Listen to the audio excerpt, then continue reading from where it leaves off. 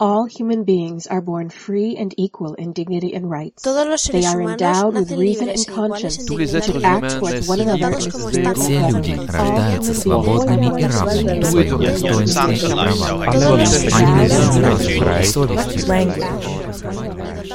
We as human beings are surrounded by language all the time, whether we're reading, writing, or speaking it. Language is embedded in our everyday. But what is language? What makes language a language, and not just a group of words, gestures, or sounds? By definition, language is the method of human communication, consisting of the use of words in a structured and conventional way.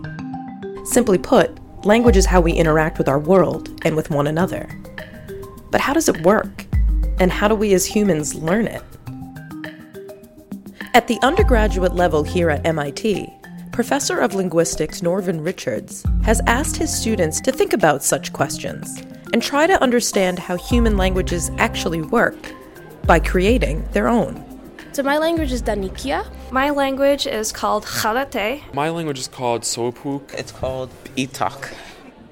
In his course, Constructed Languages, Professor Richards introduces students to the basics of linguistics, such as phonetics, making sounds, morphology, forming words, and syntax, developing phrases, to assist them in their creations. But beyond that, they have free rein to develop a language of their choice and a story of the people who speak it.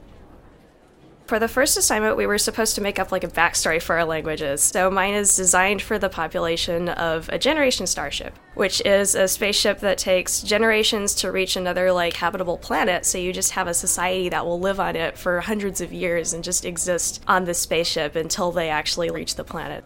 And I wanted my language to be sort of vaguely pronounceable by speakers of English, Russian, and Mandarin Chinese, because I figure most people in the world, especially that would be going on the starship, would be able to speak one of these three languages. My language is a language that's designed to be used as a torture device to torture people by being insufferably, painfully, and inappropriately cute. The idea is basically, there are only two vowels, which are oo and o, and using them a lot is maddening. Uuk Soapuk, which means I speak Soapuk. U Duong Juung, which is I ate fish. O Do Pudu Kutuyuton, which is you will buy a battery. And the last one here is U Duong Ovo Duso, which is I ate an egg that was good. Professor Richards, who received both his undergraduate and graduate degrees here at MIT, designed this course as a fun and creative way to get students interested in linguistics. A self-proclaimed linguist who enjoys learning languages, Richards can speak and understand a handful of languages and has been known to rattle off words from languages purposely designed, like Klingon, created for the Star Trek series, to make a linguistic point. So in linguistics, what we are trying to do is to describe and understand completely everything it is that you know when you know how to use language, when you know how to speak, when you know how to understand, when you know how to sign if you're signing. How is it that you are able to do all of the very complicated things that we do when we speak and understand each other? How do you learn to do those things? And what is it exactly that you're manipulating when you manipulate language? So they spend the semester creating languages, and at the end they have a mini grammar of a language that they've spent the semester creating. And they also have heard a lot of information about how the languages of the world work and how they don't work, kinds of languages that exist and kinds of languages that, as far as we know, don't exist. So whenever I say, here's a kind of thing that exists, and here, over here, these are kinds of languages that, as far as we know, don't exist, I get two kinds of students. There are students who say, okay, I will make a language that could be a normal human language. And you get other students who, they hear me say, no language ever does this. And they say, that's what I want to do. I'll put that in my language. So my language is called Loa. It's bimodal, which means you speak and sign at the same time. There's no currently existing language that does this, but my language, you just speak words and use sign language at the same time to convey your meaning. Some of the signs you can hear, because there are snaps and slaps. For example, saying I am speaking my language is na Loa. So you can hear two of the signs there because there's two hits. But it just means I am speaking with my language, and the signs that I did that you couldn't see were me using this personal pronoun I as a subject, which is the hit, and then with my language is another hit using a preposition. Throughout the semester, students get a unique opportunity to spend time in this intellectual space they may otherwise not tap into. But the languages have to work. They have to follow the rules. They have to make sense. So we do a lot of talking about ways in which languages are alike and ways in which languages are different, and then what kinds of problems they have to solve in one way or another, and different ways that languages solve them, different kinds of grammatical constructions that languages use. We talk about things that some languages do but others don't. Often during the course I say, okay, so here's a menu of things. You can choose one of these or you can make up your own, but you have to decide how your language, does these things, which of these things it does. Students seem to pull inspiration for their languages from a variety of places. There is no shortage of individuality. Their languages are creative, complete, organized, and extremely detailed. I kind of really went in hard with the lore behind the language. I'm a big fan of Avatar: The Last Airbender, which is a TV show. Only the Avatar. And so I just picked one of the creatures from that show, and I was like, okay, I'm going to write a language for them. So I picked the buzzard wasps, which is a mix between a vulture and a wasp. And so they have a bird beak and then the body of a wasp.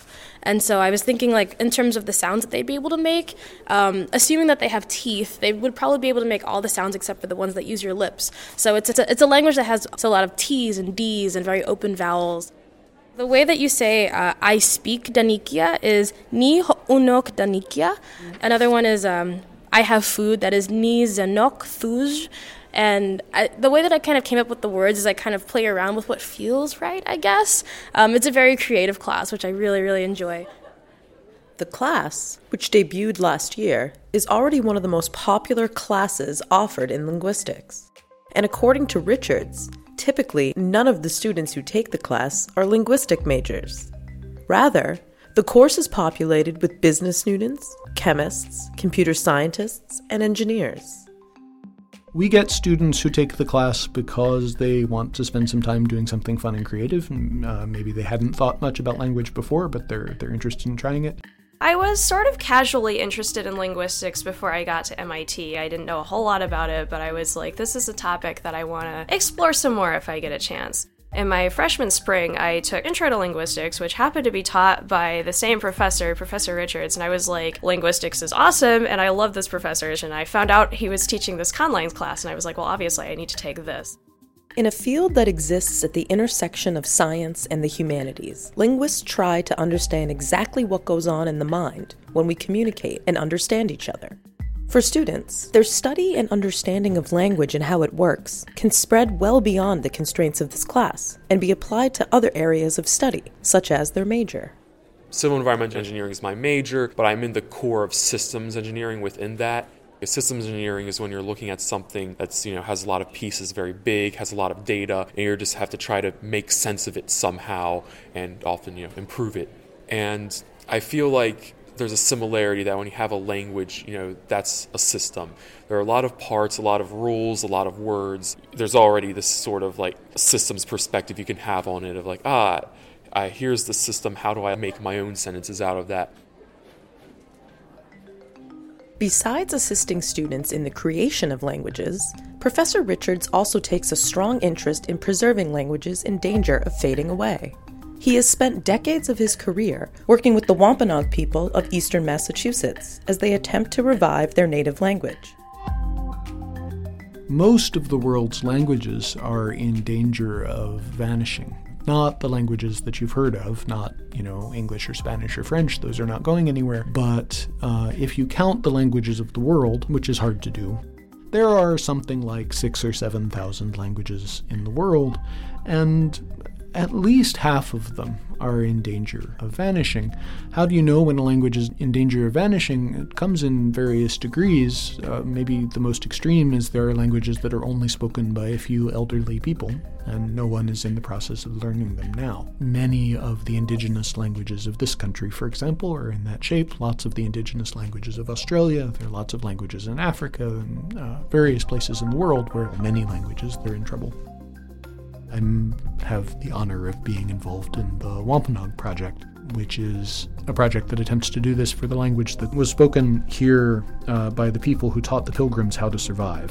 So the people who live on Cape Cod, the traditional owners of the place where we are now. And that language went through about a century of not being spoken by anyone at all, but the Wampanoag are now attempting to revive its use. So there are many texts in Wampanoag, including a complete translation of the Bible. It's the first Bible that was published in this hemisphere. It was published here in Boston in the 1600s, and many other documents, mostly legal documents, deeds and things like that.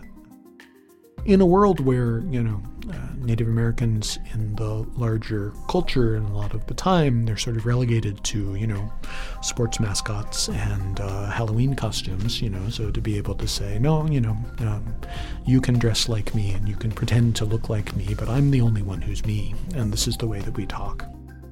That's an especially important thing for them to be able to say to the outside world. No, this thing, this is mine, and I'm the expert on it. Me and the other people like me, we're the people who understand this, and we get to decide to what extent we're going to share it with the outside world, but it's ours. Language. It unites us as a species because human communication is unique.